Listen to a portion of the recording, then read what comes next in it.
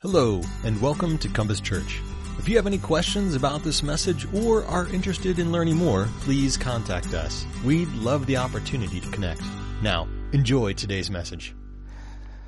I'd invite you to turn in your Bibles to 1 Peter. And we're going to be looking at verses 17 through 21. Now, I know that might sound familiar to you if you were here last week. I decided to revisit this latter part of the passage one more time. And I'm excited because we need to hear and understand and take this part of this passage into our understanding of the Christian faith. And I'm hopeful that I can help us see how important this is and how we should factor this into our lives. As we look at this verse, I'm camping on verse 17 in chapter 1 of 1 Peter. And it has to do with that whole little phrase, live out your time as foreigners here in reverent fear. I think that we hear a lot about the good news of the gospel and how positive it is, and it is all of those things. But I wanted to come back and camp on this because it is, remember last week in verses 13 through 21, there are three imperatives. One is to set your hope on the coming of Jesus, the revelation of Jesus. The second is to be holy. And this last one was more difficult and surprising, I think. And that was to live in fear. In the NIV, it's translated reverent fear. But I wanted to return to this because I think it's important that we understand its significance and how is it that we live in fear when we believe in the grace of the gospel. I want us to tease out, where does fear fit in? If I receive grace and forgiveness from all my sins, past, present, and future, my eternal destiny is secured. Then how does fear play in that situation? And I think it's an important thing for us. Sometimes I've heard and experienced people who have had a great day in their lives, and they maybe got up in the morning and maybe just before the alarm clock went off, and they were filled with joy and they were looking forward to the day, and they had a quiet time with God and reading the Word and praying and real worship and celebration, and went to work and things just fell together. The people they worked with, the obligations just came together, and they were able just to kind of overflow the joy of God in their life. And they even end up talking to someone at the end of the day about how their life is filled with joy. And you had an opportunity to tell somebody about coming to church or sitting under the Word of God and having time of prayer in the morning, and you're just filled with joy. And then another day comes, and the other day is the opposite. Your alarm goes off and you roll over and hit it and you go back to sleep, and then you finally do wake up just before you're supposed to be at work, and you're rushing out of the house, and you don't do a quiet time. You don't spend any time with God in prayer. You hardly eat anything, and you get in the car and you're trying to speed up and make up for lost time and get a ticket on the way to work. I mean, there are all kinds of things that can happen. And you get to work and you realize that everything about what you're working on, as you're trying to honor God in your work, everything is difficult. Everything is a challenge. People are more irritable. They're not willing to help you out. And all of this kind of happens in your life. And then you think, well, I see a group of people at work talking about church. Should I go over there and get involved? Well, this is kind of a lousy day. I don't think I have God's blessings on my life to do that kind of thing. I think we as Christians can get into that trap. And it's a natural thing. It's a performance trap. It's something that is pervasive in our world, in our day, and that it seeps into our relationship with God. We think about our performance. And one thing that we have to do is be careful when you read a passage of Scripture like we're reading. Live your life in fear. What does that mean? Well, first I want to just look at this passage a little closer. Let's look at verse 17 and 18. Since you call on a Father who judges each person's work impartially, live out your time as foreigners here in reverent fear. For you know that it was not with perishable things such as silver and gold that you were redeemed. Now, in the Bible, there is a period there, but I think that it's better to drop that period and see that phrase that comes right after, for you know that you were redeemed, not with perishable things, but with imperishable things. That phrase really connects itself with that previous verse, and it's better to translate it as kind of a qualifier to that fear. And what Peter is arguing is that at the same time as we live in fear, we also realize the redemption of Jesus Christ and that we are purchased, that we are made His. And he goes on in verses 18 and 19 and 20 and 21 to describe the magnitude of that grace. But when we look at this, we go back to that fear, and I think we're naturally prone to think of performance. It reminds me of a statue that was carved years ago. It's an old one. It's a man coming out of a rock, and but you should see that what's in his hand is a chisel, and so he's forming himself. He's what is called the self-made man. Now, I know that looks like an old statue, but, in our day, we're kind of into exercise and making ourselves fit. So there's an adaptation to that for men and women, being a self-made person. What the question I want to raise as we think about this fear is it true that part of the gospel is our required response? And isn't that really calling us to be performing well? And is this fear related to our performance? Now, I can't promise you an absolute definitive answer to this. I'm going to give you my take on it the best that I can. I read a lot of books on it, trying to look at commentaries and things, try to figure out how is it that this fear stands right next to the description of the grace of God. I think it's very practical because I've had so many situations in counseling situations. Sometimes it's with people who are struggling with a specific sin, a besetting sin. It's happening over and over and over again. And I've had that kind of same struggle myself.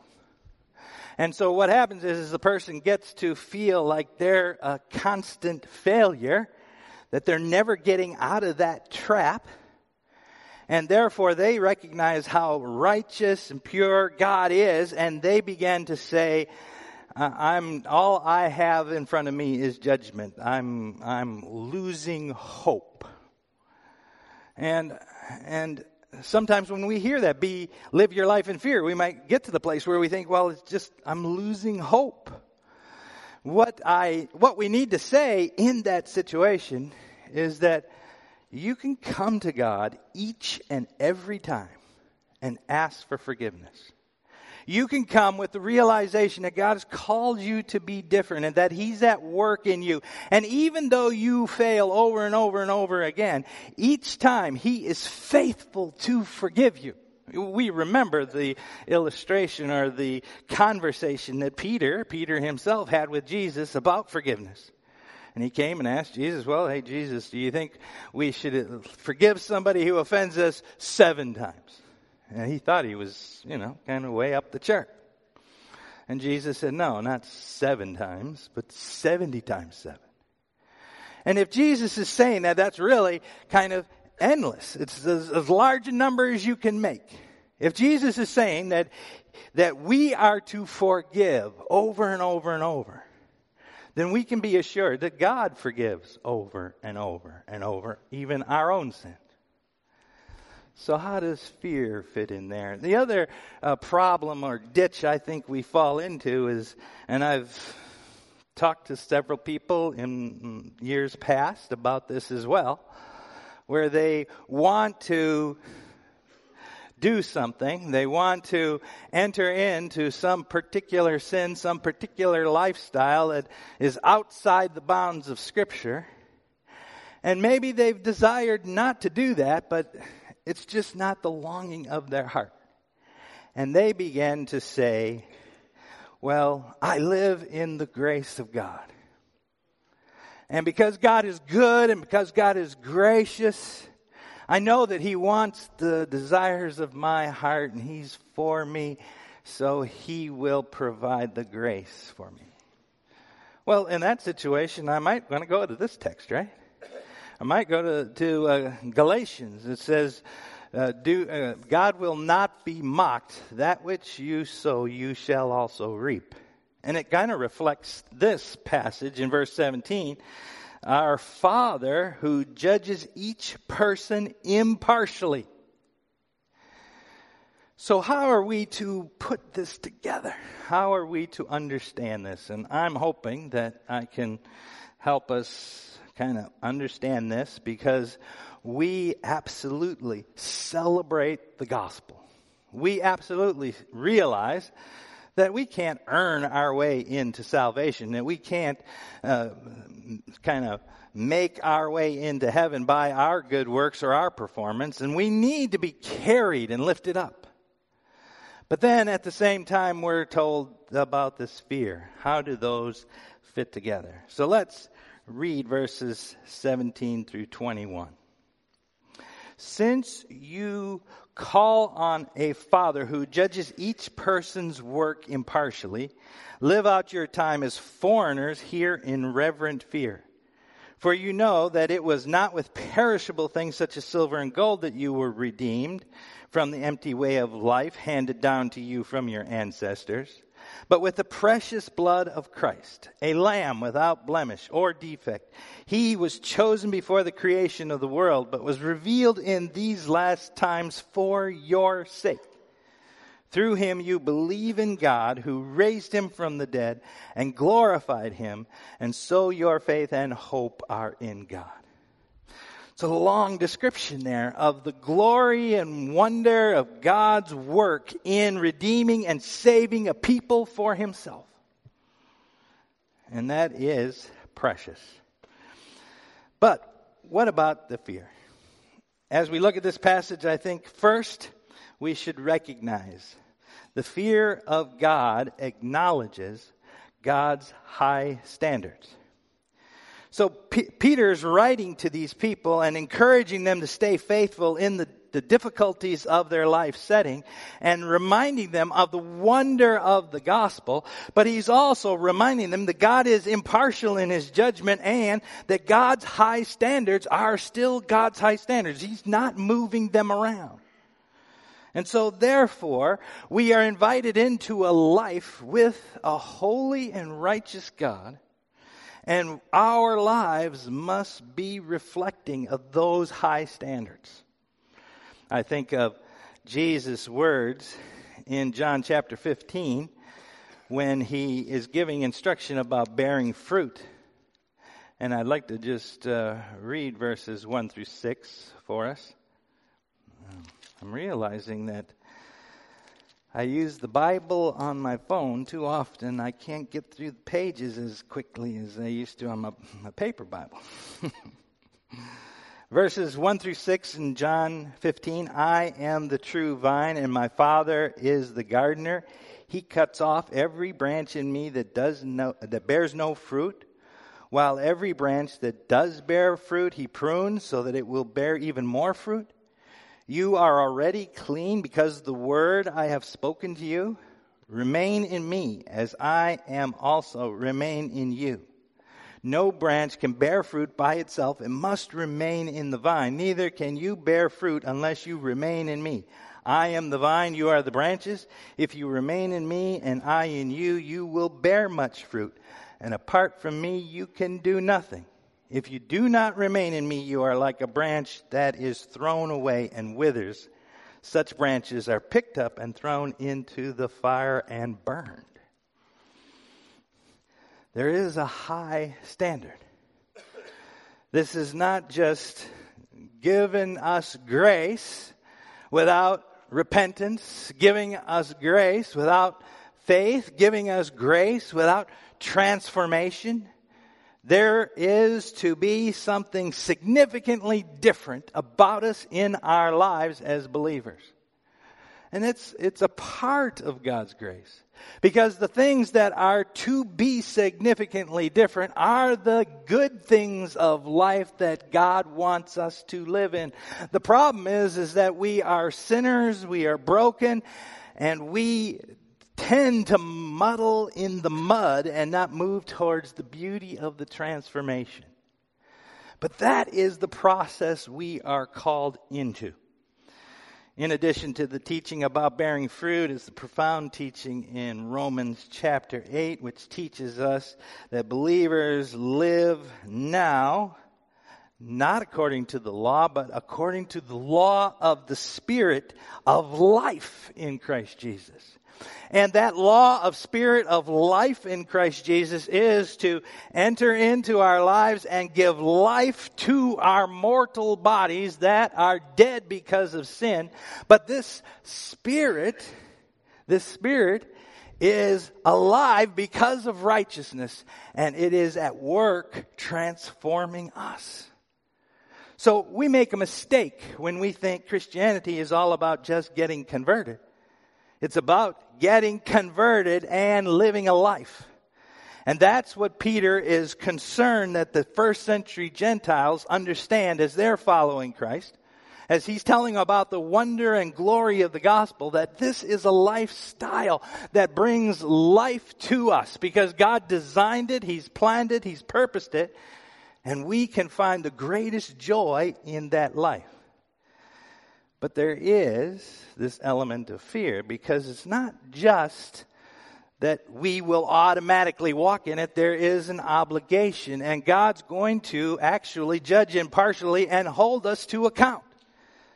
And so there is a responsibility that's not just kind of, as I said, optional. And we get this from many scriptures from the New Testament. I get challenged myself. Reading Romans 14, 12, and 13. So then, each of us will give an account of ourselves to God. Therefore, let us stop passing judgment on one another. Instead, make up your mind not to put any stumbling block or obstacle in a brother or sister's way. 1 Corinthians 3, 11 through 13. For no one can lay any foundation other than the one that has been laid, which is Christ Jesus. If anyone builds on this foundation using gold or silver or costly stones, wood, hay, or straw, their work will be shown for what it is, because the day will bring it to light. The fire will test the quality of each person's work. So the gospel is not just believe and get in and wait to go to heaven. No. The gospel is a life of following Jesus. It is a life of being a disciple. It is a life of learning to walk with Jesus and to be transformed by Jesus. And that is life. So we should long for it. And God will one day hold us accountable. So Peter says, even live your life in this world as exiles with reverent fear. Because there is a day when God will hold us to account. I think of 2 Corinthians 7:1. Therefore, since we have these promises, dear friends, let us purify ourselves from everything that contaminates the body and the spirit, perfecting holiness out of reverence for God. For God's going to ask us how it's going. But second, the fear of God must also acknowledge God's provisions of grace. So this is where it gets a little tricky, because we believe that God gives us salvation and forgives us of sins past, present, and future. I think I've heard that people oftentimes think of grace as something that just makes up the difference between my effort and getting to heaven. It's like we all run to the Grand Canyon and jump as far as we can. And before we go down, the grace of God grabs us and picks us up and sets us on the other side. So we give the best effort we can, and then He comes and takes us the rest of the way. Well, that's not the understanding of grace. We believe that we are empty. We have nothing to offer. It reminds me of Isaiah 55:1. Come, all you who are thirsty, come to the waters. You who have no money, come, buy and eat. Come, buy wine and milk without money and without cost. For the grace of God is offered to us because we have nothing. It reminds, it's reaffirmed over and over in the New Testament. I think of Romans 3, chapter 3, verse 22. That speaks about, in 21, but now, apart from the law, a righteousness of God has been made known, to which the law and the prophets testified. This righteousness is given through faith in Jesus Christ to all who believe. So if we're righteous because of the grace of God, how does fear fit in? I think we've been used to talking about the grace of God only as positive, no accountability, we're free, and we're just waiting to go to heaven. And sometimes I think that kind of reduces our involvement in sanctification. That we're in these days, we're going through this world with the opportunity and the call to be transformed and changed in our sanctification, to reflect Jesus in our attitudes, in our behaviors, in our interactions with people we know. We are here to be a demonstration to the world of the kingdom of Christ. We're not just here to wait to get to heaven. And part of that call, that responsibility, is that we will be held accountable to God. So, reverent fear of God is to characterize our life as exiles in the world. This is not fear, though, of condemnation or wrath, but it is a fear of standing in this precious place of grace. So my third point is the fear of God acknowledges the weightiness of our relationship. So what Peter is saying, live your life in fear, is a recognition that God has done everything for you, and because of the profound nature of this grace, we must respond. And God so cares about the nature of this grace. It is such an investment on His part that He will ask us, call us to account about our response to the wonder of this grace. Imagine the Creator of the universe, who called everything in existence, sent His Son as the most wonderful, profound gift that anyone could receive. And how dare we think, I appreciate that, thank you very much, I'll do my stuff. No. That's why Paul lived his life pouring himself out for the work of ministry, because he said, I've been bought with a price, I am not my own. The wonder of that gift calls forth everything from us. No, and none of us are perfect in that for sure. But we all better be on the road to transforming and asking God over and over and every day in every situation. This is not my life. It is not about my agenda. It is about your life, your kingdom, your agenda. Help me to be yours completely. The weightiness of this relationship. I think what helps us understand this is in the beginning of verse 17. That we might read over rather quickly and miss. Peter says, since you call on a Father who judges. It's not God. It is God. But it's a deeper relationship than that. Since you call on a Father, this is very Christian language. This is what Jesus taught his disciples to say to God when they prayed in the Lord's Prayer. Our Father who art in heaven. We are brought into a significant relationship with the Creator of the universe. He is our Father. And maybe there's a place for fear there. I'll tell you a real quick story about myself. I think I've told this before, but people said I haven't. I love my father. And it's kind of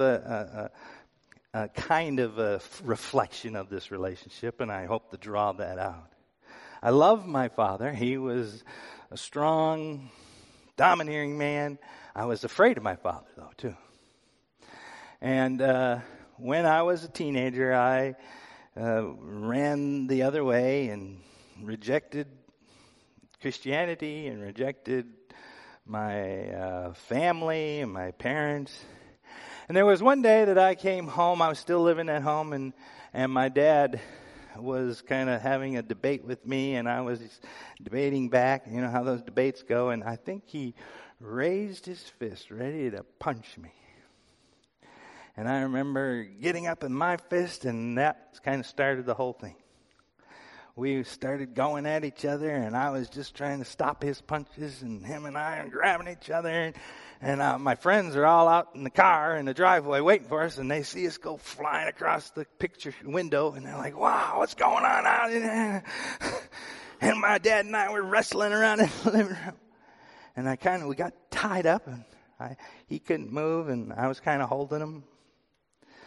And we stopped. We went and sat down in the kitchen, and we both cried. It was a super important moment. My dad wasn't condemning me, but it was a moment of realization.